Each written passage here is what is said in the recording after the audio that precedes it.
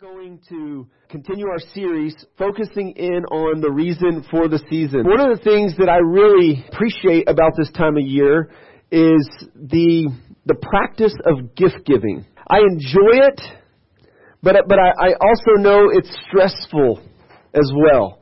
It's delightful and pleasant, but also stressful as well. You know, many of us, I'm sure we've all been at a Christmas where we've experienced that gift that you didn't want, or maybe you were the one who gave the gift that somebody else didn't want.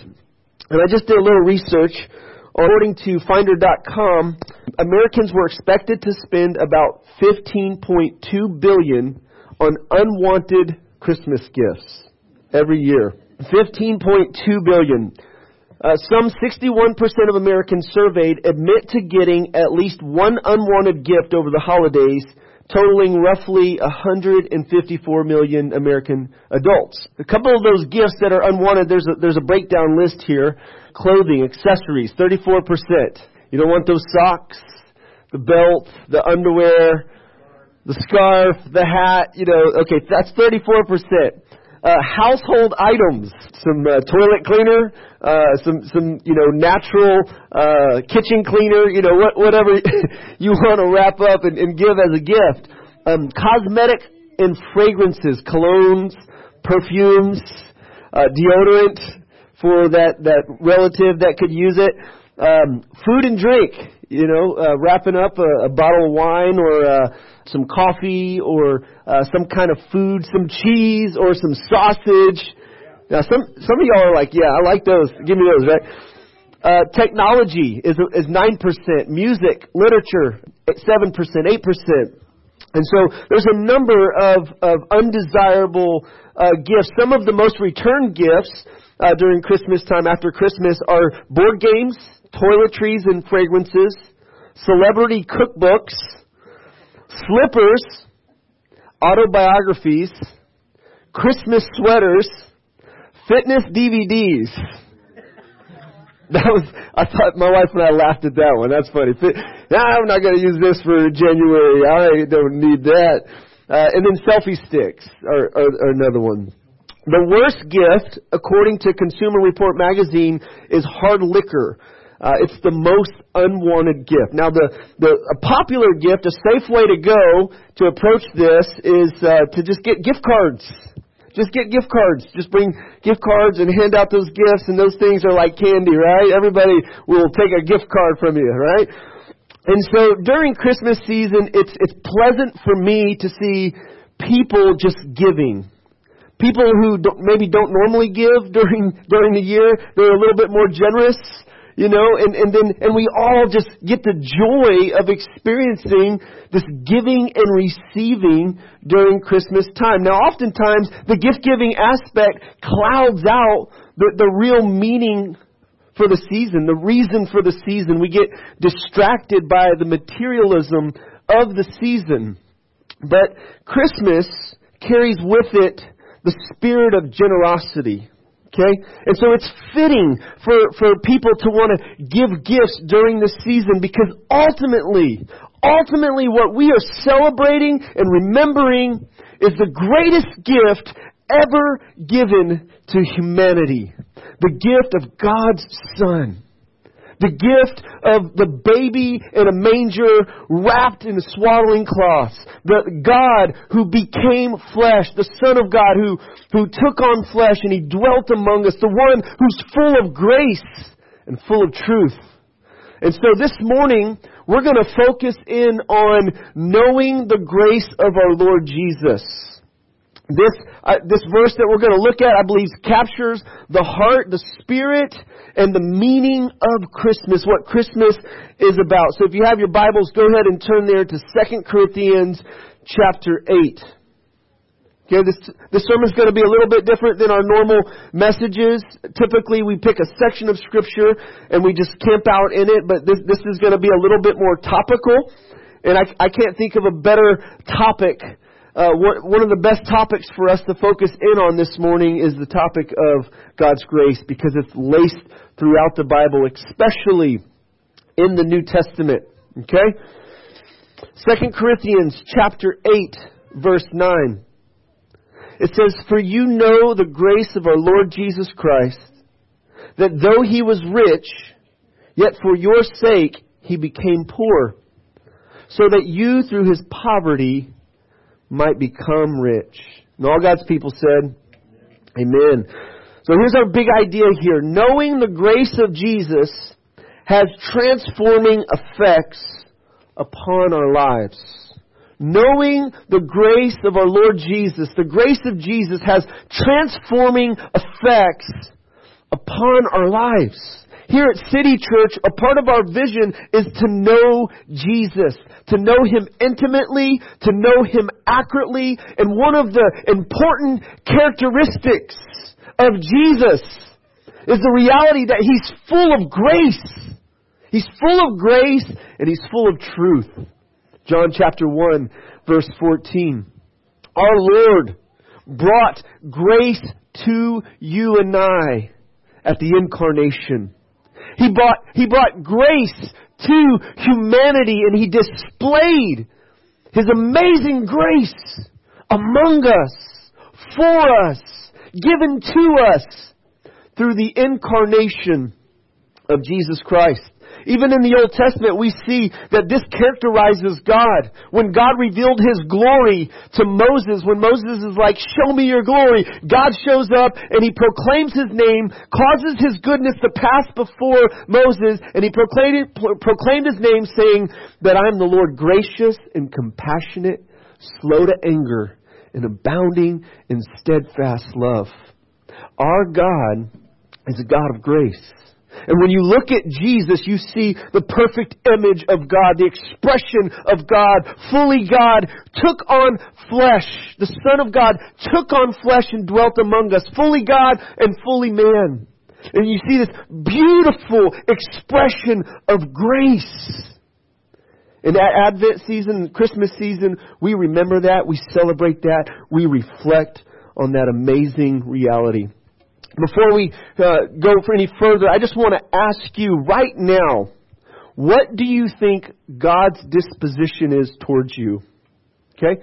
When you think of God the Father, what's His disposition towards you? I mean, just close your eyes for a moment. If you were to see God's face, the Father's face, to see Jesus' face, if you were to see an expression on His countenance, what do you think in your heart, not just theologically in your head, what do you think in your heart is God's disposition for you? And what do you feel is in your heart that God's disposition is towards you right now?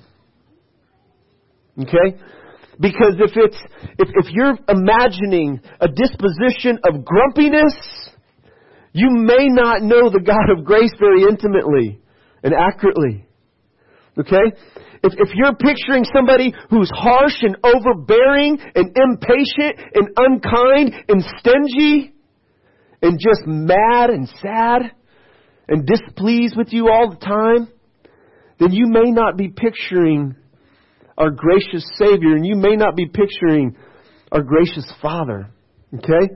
And so here at City Church, we want to know Jesus, and particularly this morning we're focusing in on knowing the grace of our Lord Jesus, because this is an important aspect of who He is.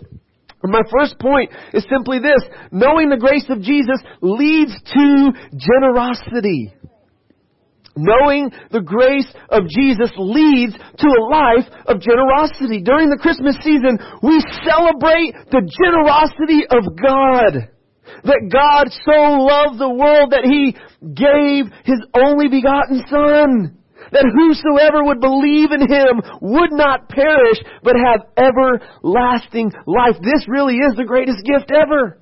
Okay? And there's one word, if I had to choose one word to describe God's gift other than the name Jesus, if I had to choose one word to describe God's rescue in our lives and God's salvation in our lives, I would probably choose the word grace. I would probably say grace, amazing grace. When was the last time you were amazed by the grace of God in your life, by the generosity of God? I mean, this statement here in 2 Corinthians chapter 8, verse 9 is loaded with generosity. Jesus. Paul says, for you know the grace of our Lord Jesus. And so it not only points to the incarnation. Okay, this not only points to the incarnation of Jesus and the spirit of Christmas, but this also points to the meaning of Christmas. The why behind Jesus coming as a human being into the world. You know the grace of our Lord Jesus, and then Paul goes on to explain it. Here's what it is. That though he was rich, yet for your sake he became poor, so that you, through his poverty, might become rich. Okay? Now, in this section in the book of Corinthians, the Apostle Paul was trying to encourage generosity. Okay? And the Macedonian church had been generous out of their poverty. They had been generous, and the Corinthians were giving. And so he's talking about giving, and he uses the word grace a lot here. And in all, it's the source of it is from God. Okay? But its practical outworking in the lives of Christians comes out through generosity, the grace of giving. And I'm not just talking about money here. And Paul's not just merely talking about money here, and God doesn't want us to just focus on that, but giving of our time, giving of our gifts, giving of our lives to others.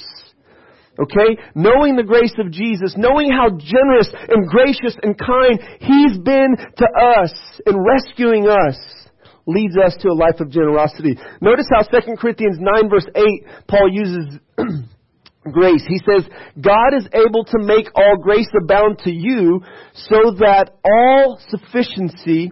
having all sufficiency in all things at all times, you may abound in every good work.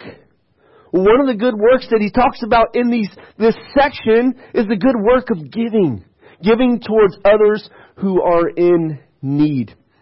Now, before anybody throws any stones this morning and comes to the wrong conclusion about this idea of Jesus becoming poor so that we can become rich, let me just say that we don't align with what's called the prosperity gospel. We don't align ourselves with this idea that if you're really following Jesus as a true Christian, you're going to be materially prosperous. And God wants you to have lots of stuff while you're here. Okay? Now that can lead to materialism and greed, and God does not want us to be greedy, and He does not want us to love money, because it's the root of all evil. Alright? And there's plenty of Christians who really love God and are right in the center of God's will. And they don't have a lot of stuff. But the rich, they've been made rich. And you don't have to have a lot of stuff to be rich. Okay? Actually, many people who have a lot of stuff in this life are poor. They're poor relationally. They're poor spiritually. They're poor emotionally and mentally. There's lack of wholeness and health within their own hearts. We know many people who've made it to a pinnacle of, quote, success and have lots of stuff and have the question at the top of all that, is this all there is? Right? I just want a little bit more will satisfy. The grace of Jesus leads us to live a life of generosity. J.I. Packer, in his book, Knowing God, says this, specifically referring to this verse here. He says, for the Christmas spirit is the spirit of those who, like their master, live their whole lives on the principle of making themselves poor, spending and being spent to enrich their fellow humans, giving time, trouble, care, and concern to do good to others, not just their own friends, in whatever way there seems need. This is a great quote here. This is the spirit of Christmas. And I love this about Christmas because we see more generosity typically during this time of year. It's a beautiful thing, right? And those of us who are Christians who've experienced the grace of God, it's the reasonable effect of God's grace working in our lives, that we be generous towards others. Now let me just say this, that Paul's already told the Christians in Ephesians chapter 1 that God has made us rich. And you know how He's made us rich? He's blessed us with every spiritual blessing in Christ Jesus. Ephesians chapter 1. And He lists out some of the riches of God's grace that we have in Christ Jesus. Redemption, adoption, election. God chose us. Forgiveness of sins. And He lists out these riches of God's grace that God has brought to us through Jesus. Jesus laid aside the glories of heaven, and He humbled Himself, and He came to this world. He became poor, as Paul said, so that our lives would be enriched with the grace that He gives. He's full of grace. J.I. Packer goes on and he says, the Christmas message is that there is hope for a ruined humanity, hope of pardon, hope of peace with God, hope of glory, because at the Father's will, Jesus Christ became poor and was born in a stable so that 30 years later He might hang on a cross. Now that is worth tweeting. That is worth posting and sharing with your friends. Here's the message of Christmas. And what a great opportunity, what a great time of year do we have to tell people the true meaning of Christmas. To explain the story of the gospel. To explain how God has given His Son for us. And so, before we continue further, I think it would be helpful to define grace. Okay? The word grace in Greek is charis. Okay, my wife and I, before we got married, we had planned, if we ever have a daughter, we want to name our daughter Charis, and we did. And so there was no debate about our second child's name. She was going to be named Grace, and God decided that, right? And grace is such a loaded word, and it's used throughout the Bible, and it's used in more than just one way. Okay?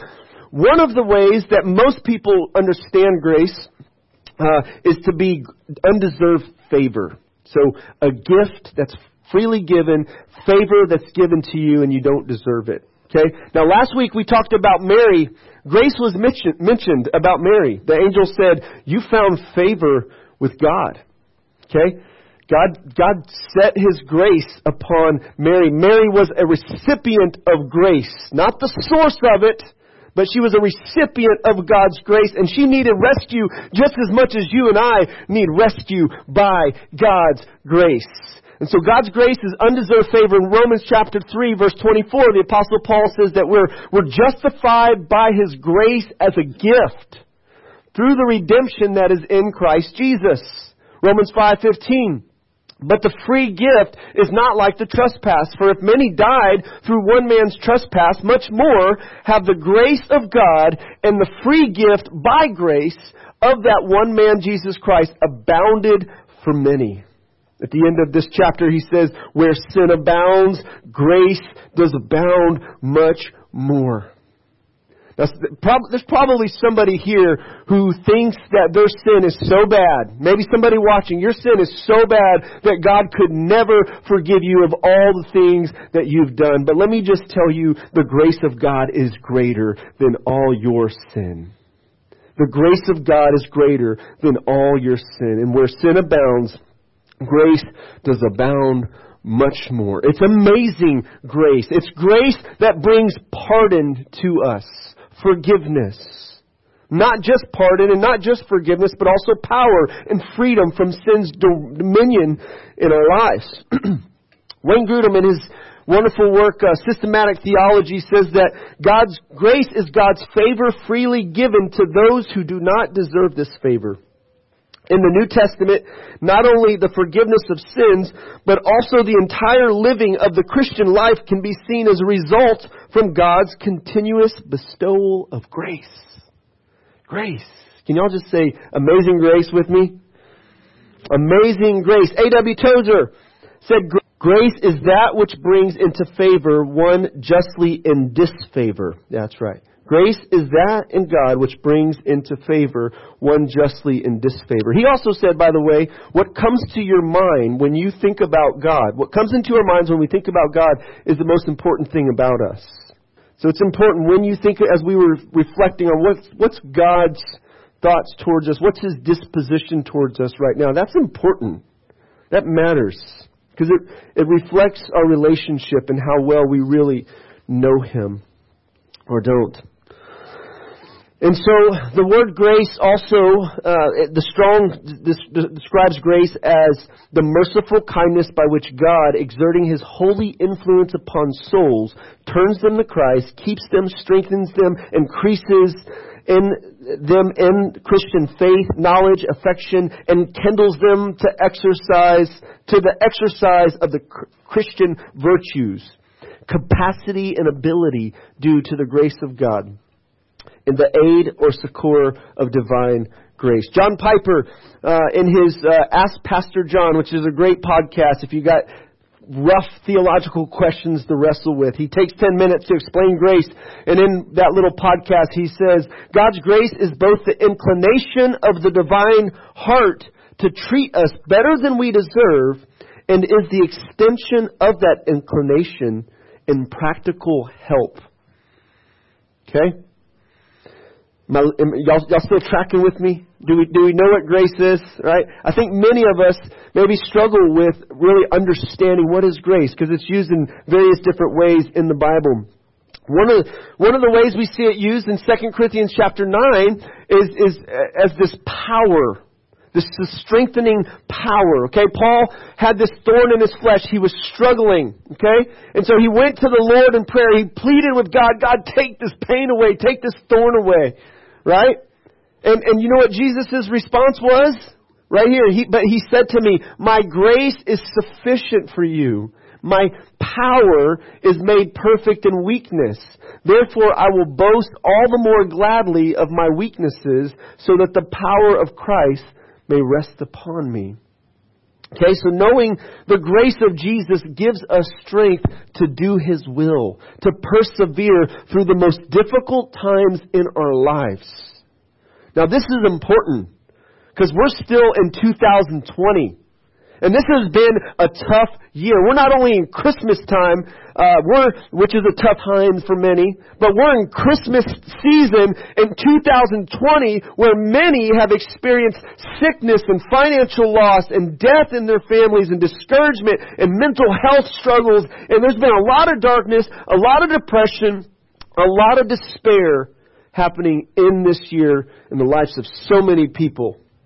And this message right here is so relevant to you and I who are still tracking through this year at Christmas time.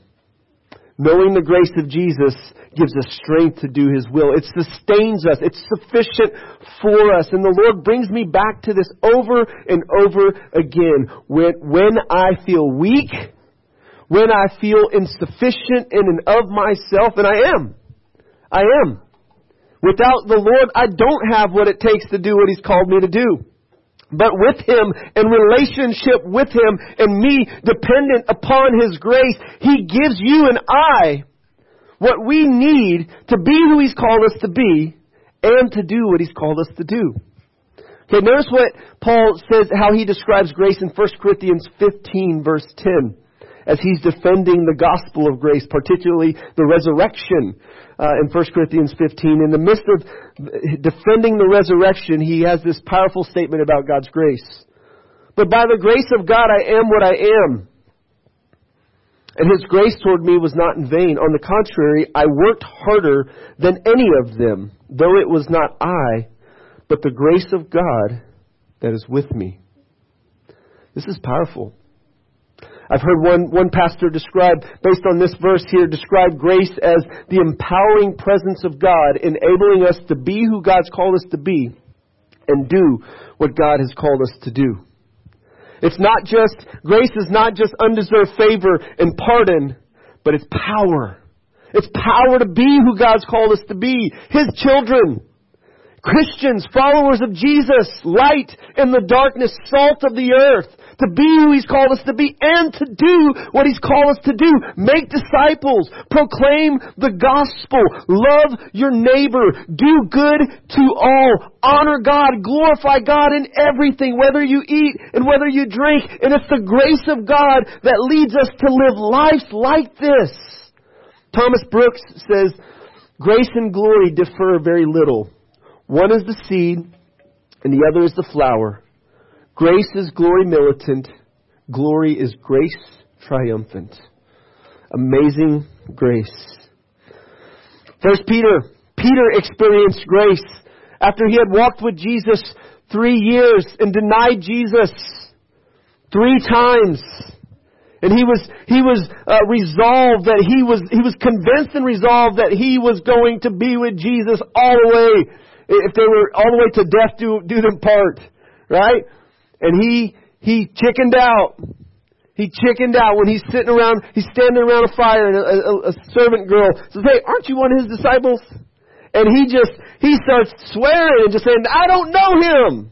All right, and he uses some bad language in that. And he must have felt ashamed and discouraged by his failure.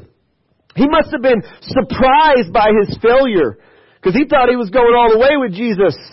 But Jesus wasn't surprised by his failure. And Jesus had amazing grace to restore him, to strengthen him, to receive him back after he fell hard denying Jesus. I mean, Peter's like one of the top 3. Peter, James, and John. Like he wrote 1st and 2nd Peter, right? He was at Pentecost when the Holy Spirit was poured out and God was moving and this new Jesus movement started. After the Holy Spirit was poured out, Peter was the spokesman, right? Okay? God's grace was sufficient for Peter, for restoration. Jesus, when Peter came to him after Jesus was resurrected from the dead, Jesus wasn't like, "Peter, come on, man." He wasn't ready to chew him out. He wasn't ready to condemn Peter. First of all, he wasn't surprised by his failure. Jesus had breakfast ready for him. "Come on, Peter." And he asked him, you know what he asked him? He said, "Do you love me? Do you love me? Then feed my sheep. Do you love me? Feed my sheep. Do you love me? Feed my sheep." And so the important thing there was this love relationship that Peter had been invited into by grace and was being kept by grace. And so Peter, who wrote 1 Peter, He coins this term. I think he's the only one that uses this term, particularly in the New Testament, in the Bible. He calls God the God of all grace. And this is what he says to a suffering church going through intense persecution. "And after you've suffered a little while, the God of all grace, who has called you to His eternal glory in Christ, will Himself restore, confirm, strengthen, and establish you." Now here's somebody who's writing under the inspiration of the Spirit, but also somebody who's writing from experience. One who experienced as the recipient of God's amazing grace, being restored, confirmed, strengthened, established. And he says, God will do this for you. May God do this for you. Amen. Amazing grace. How sweet the sound. John Newton, who wrote the hymn, the well-known and loved hymn, Amazing Grace, how sweet the sound, understood and knew the grace of God. Okay? He said, "Amazing grace, how sweet the sound that saved a wretch like me. I once was lost, but now I'm found, was blind, but now I see." You see, John Newton also said, "I know 2 things. I'm a great sinner, and I have a great Savior." God's grace was amazing to him in his life because he knew how sinful and broken he was. He knew how undeserving he was of God's favor and free gift of salvation, acceptance, redemption, and all the riches of grace. And those who recognize their sinfulness, those who recognize their undeserving position, are those who really know the depth of God's grace. I think many people struggle to know what grace is and really experience it and know God's heart because they don't know the depth of their sinfulness. Or they don't know they know the depth of their sinfulness, but they don't know God's heart towards them yet. Now, this is something as a new Christian I struggled with. I leaned more towards law early on in my walk with the Lord. I love the law. I use the law in evangelism. I understand I'm saved by grace through faith, but I realize there's a lot of people who misuse God's grace and in the name of grace live sinful lives, and I challenge their walk with the Lord. And I had some sharp edges in my life that needed to be smoothened and softened.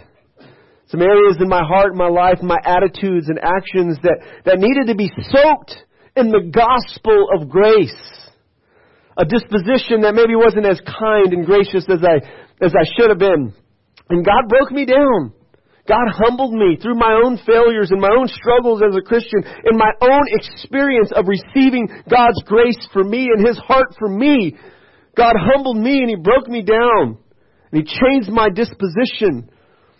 See, when we soak our souls in the gospel like dirty dishes that need some cleaning, that have stuff that's been sitting on there for a while, when we soak our souls in the gospel of grace, okay, like warm, soapy water, it just begins to loosen up some of those crusty, grumpy, impatient attitudes that we have towards others. That's what the gospel of grace does. That's what knowing our Lord Jesus, the gracious one, does. It loosens up some of that stuff in our life because, one, we see God more clearly, His heart towards us, and then we're able to transfer that and reflect that and show that to others. The same grace that we receive that we don't deserve. We're able to show that to others. And this is what makes relationships work and thrive. If you don't have grace in relationships, they're not going to be healthy. They're not going to thrive. And that goes, first of all, with our relationship with God. If you're still thinking you got to earn everything to get in His favor, to be in His family, to be on His team, to be a part of what He's up to, then you're going to be hitting the wall because of resistance. Because that's pride, that's self-righteousness, that's legalism. And God resists the proud. But He gives grace for those who position themselves in humility and acknowledge, I can't do this. I need you, God. I need your help. So that's how we experience grace, is by positioning ourselves in prayer, first of all. Hebrews 4:16 says, because of what Jesus has done and His sacrifice, Hebrews 2, He took on flesh. He became our sympathetic high priest. He's made a way for us to go into the holiest place, to be there with God. We have a place at the Father's table, and we belong there. Because of Jesus. We're invited in, and we're invited to come with confidence, with boldness, not sheepishly, but with boldness, not with shame, not like, well, I don't know if I should be here. No, you are supposed to be here because Jesus has given you His grace. He's rescued you with His grace, so you come on in and you get all the grace and all the mercy, all the fixings you need, and enjoy them and laugh and relax. And thank God for His gracious disposition towards you. Let us then, with confidence, draw near to the throne of grace. The throne of grace. Our Lord sits on the throne of grace when we approach Him, that we may receive mercy and find grace to help in time of need. Now, mercy and grace are like twins almost. They go hand in hand, right? The distinction has been described as this. Mercy is not getting what you deserve, and grace is getting what you don't deserve. The good, the gift, the free gift, right? And so God gives us that, and you and I have access to an endless resource of mercy and grace before His throne of grace. And we get that through our relationship with God in prayer. Drawing near in faith, coming before Him with confidence, but also with humility. As I mentioned, James 4:6 says, but God gives more grace. Therefore it says, God opposes the proud, but gives grace to the humble. It's those who come with a humility, a dependence, a faith in the Lord that experience The grace of God. The one in Luke's gospel, Luke chapter 18, I believe, where, there's the Pharisee who's like, thank you, God, that I tithe. That's great. That's good for you. I fast. I'm doing all these things, God. Thank you that I'm not like these other guys here. Right? And then this other sinner is just beating his chest saying, God, be merciful to me, a sinner. Here's a guy who trusted in himself that he was righteous. And here's a guy who is just dependent upon the mercy and the grace of God. And Jesus says, hey, you know which one walked away justified? Not the self-righteous one, but the one who was dependent upon mercy and grace. He got it. Okay?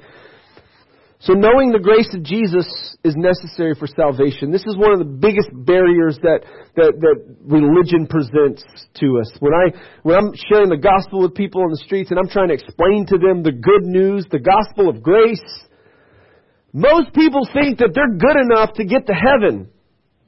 I've never killed anybody. I've never committed adultery. I've never did this or that. I mean, I do good. I'm kind to people, right? And so many people think that they're good enough to get to heaven. And I must admit, too, there are plenty of people who are non-Christians that are doing great things out there. They're giving, they're caring for people, caring for the poor. There's plenty of good stuff that's happening even through non-Christians. And for Christians, that may discourage us if our salvation was based on works. If we felt like we had to outwork the Mormons, the Jehovah's Witnesses, the Hindus, the Muslims, or anybody else out there, right? But our salvation isn't based on works. It's based on grace. By grace through faith. The grace offered to us in Jesus. By grace, you have been saved through faith. It is not your own doing. It is the gift of God. Amazing grace. It really is amazing. And my prayer this morning is that there would be a grace awakening among us, that we would be amazed again at how gracious God is. How full of grace Jesus is. How full of grace the Father is. How full of grace the gospel of grace is. And that we would be changed to have a disposition of grace towards other people. Because we've experienced it radically. Knowing the grace of Jesus is necessary not only for salvation, but for godliness, godly living. Titus 2 says, For the grace of God has appeared. Okay, that's the Advent. The word Advent means appearing or coming. Okay, that's what we focus in on Advent, the coming of Jesus. Okay, here's the Advent verse. The grace of God has appeared. And He appeared in a person. Jesus, who's full of grace and truth. He's appeared, bringing salvation for all people, training us to renounce ungodliness and worldly passion, to live self-controlled, upright, godly lives in the present age. You see, those who really know the grace of God, this is how they live. Knowing the grace of Jesus leads to godly living. It leads to godly character. It leads to being more like Jesus. So, to the degree that we know God's grace, the degree to which we show God's grace to others reflects the depth of grace we know of our Savior. The degree to which we show grace to others reflects the depth of grace we know of our Savior. So, knowing Jesus and His grace particularly leads us to be godly, like Him in our character, in our attitudes, in our actions. Okay, it changes us. Loosens up those grumpy attitudes and impatience. Because we're reminded, as Paul said in Colossians 3:13, that if anyone has a complaint against one another, you must forgive as Christ has forgiven you. Like, you're to treat others with that same grace that you've received. Treat others better than they deserved. Don't treat others just based on what they deserve. All right? Don't just have a Santa Claus mentality. You better watch out. You better not cry. You better not pout. I'm telling you why. Santa Claus is coming to town. He's making a list. He's checking it twice. He's going to find out who's naughty or nice. Santa Claus is coming to town. He sees you. when you're sleeping. He knows when you're awake. He knows if you've been bad or good, so be good for goodness sake. This is a myth. And this is bad theology when it comes to our relationship with God. Because He's not just waiting for you to make a mistake so He can mark it down. Grace takes that list and throws it in the fire. Grace removes our sins as far as the east is from the west, and you're welcomed into the arms of the Father, and you're welcomed into the hands of the Savior. And it seems scandalous. It seems amazing, and it challenges our mindset when we think, I just got to earn it. I just got to do it. Or when we expect somebody else to measure up this certain standard before we show kindness towards them. We hold them to the standard. Well, you did this, you said this, you didn't measure up here. You see, grace it changes us from keeping a record of wrongs and holding those towards others, because God has gotten rid of that for us through the sacrifice of Jesus Christ, through the death, the burial, and the resurrection of Jesus Christ. Grace is what the woman caught in the act of adultery found. Grace and mercy is what she found in Jesus when she was brought before Jesus. And it looked like she was about to be stoned because the law of Moses demanded that somebody in such a situation would be stoned in death row for the perpetrator. And Jesus writes something in the sand, and I don't know what He wrote in the sand. There's different theories. Maybe He wrote the 10 Commandments, whatever He wrote in the sand. And then He said, "He who's without sin, let him cast the first stone." And the oldest to the youngest, they started leaving. It's like, I'm a sinner. I don't have the right to throw the stone. Jesus had the right to cast the stone, to execute death. The wages of sin is death. Okay, Jesus had the right to do that. But that wasn't His heart to condemn. He didn't come to condemn the world. He came to bring grace and mercy that through Him the world might have life, eternal life, forgiveness, and redemption. Now, Jesus didn't just say, hey, you keep sinning, my grace will be enough. He didn't say that. He could have. It's okay. He said, go and sin no more. Jesus calls us. The grace of God is not a license to continue in a lifestyle of sin. It gives us pardon of our sins, but it also gives us power to live godly lives that reflect that we truly know the saving, redemptive work of grace. Amen? And so, in application, there's a few things that I want us to consider. First of all, be humbled and amazed by reflecting on the grace shown to you through Jesus. This Christmas season, think about God's grace to rescue you and His heart, His gracious disposition towards you. He's not pointing the finger. He's not, looking over you with His list to check it twice. He gives grace to the naughty and the nice. It's undeserved favor.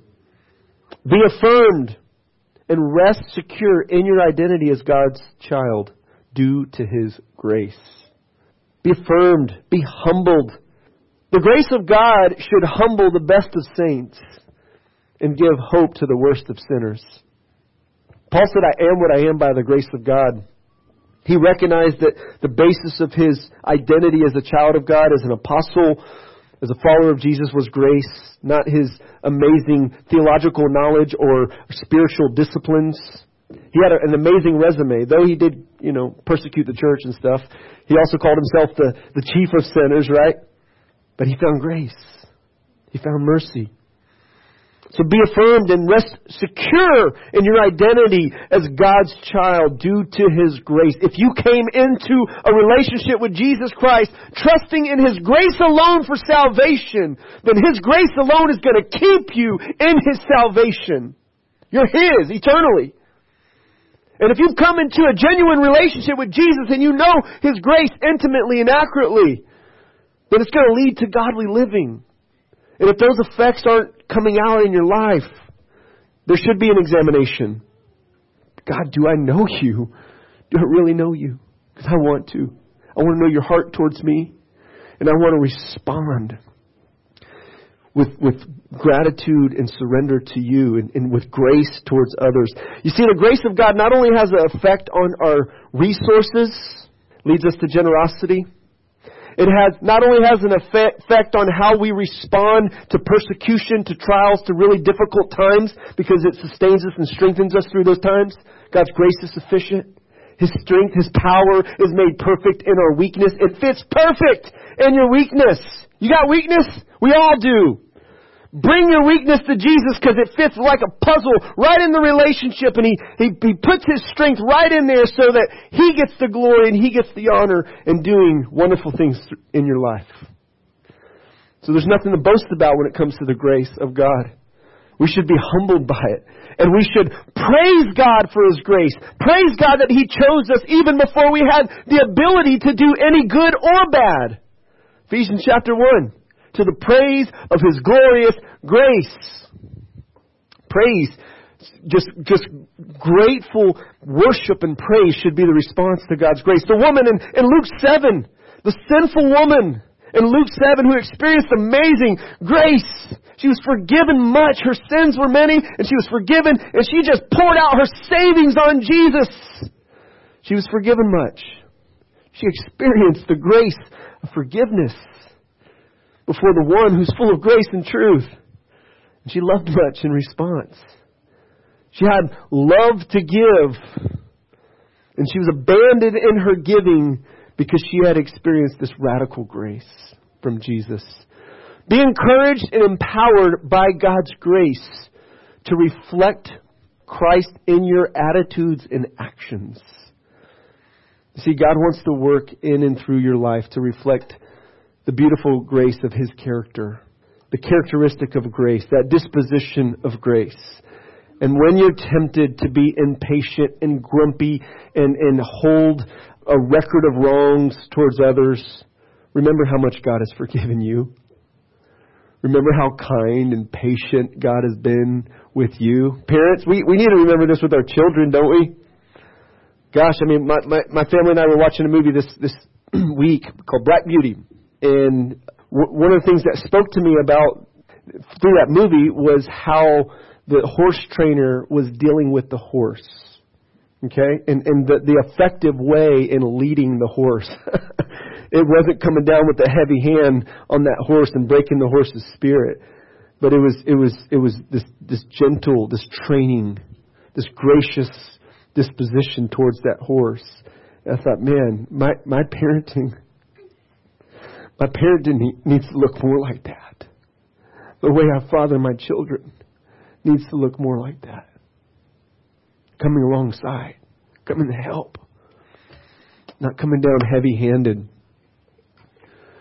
So be encouraged and empowered by God's grace to reflect Christ in your attitudes and actions. And then lastly, be joyfully generous with your time, your gifts, your resources as God has been with you. This is one of our values here at City Church, joyful generosity. And the reason we value this is because that's who God is. He's joyfully generous. He gives us freely His grace. And we should be like that towards others. This is how we apply the gospel and display the gospel in our relationships. And so God's grace empowers us not only to endure difficult times, to be generous, but it also enables us to show grace in relationships as well. And so let's close in prayer. Can we just examine ourselves before God? Can we just ask Him to search us and ask Him to show us His grace? There's a verse in Colossians chapter 1. There's a verse in Colossians chapter 1 where Paul said that the Colossians, they were bearing fruit. The gospel was bearing fruit among them since the day they heard and they knew the grace of God in truth. The gospel was bearing fruit in and among them since they heard and they knew the grace of God in truth. Since the gospel of grace sunk in and it penetrated their hearts and their lives, started bearing fruit, changes in their lives, and it was affecting others. And so let's pray for a grace awakening among us. Let's pray that God would move powerfully among us, that in this Christmas season, when we celebrate the time that that grace came down to bring rescue, to bring salvation, let's be moved by God's heart and be empowered to be who He's called us to be and do what He's called us to do. Father, I pray for City Church Garland. And as we are here in the middle of December with lots going on, lots of things to focus on, lots of responsibilities, lots of desires, lots of ways that we want to do good, we want to show love. We pray, Father, that You would lead us into Your heart, that You would search us and show us the areas that You're wanting to cleanse, to change. May we humbly acknowledge, God, we need Your grace. We need Your grace in our relationships. We need Your grace to be who You've called us to be and to do what You've called us to do. Apart from You, Lord, we can do nothing. And we just acknowledge that this morning. Our need for You, and we trust You that You give of Yourself to meet our need. And I pray that wouldn't stop at us, that we wouldn't be cul-de-sacs. With Your grace, that we would be conduits of Your grace. That it would just channel through our lives, that with our words, we would impart grace. With our actions and with our attitudes and our disposition toward one another, towards the disadvantaged. That we would be like the Good Samaritan, who saw the need and responded, that we wouldn't be like the two other religious guys who just passed on by. May we love those around us during this season. In Christ's name we pray. Amen.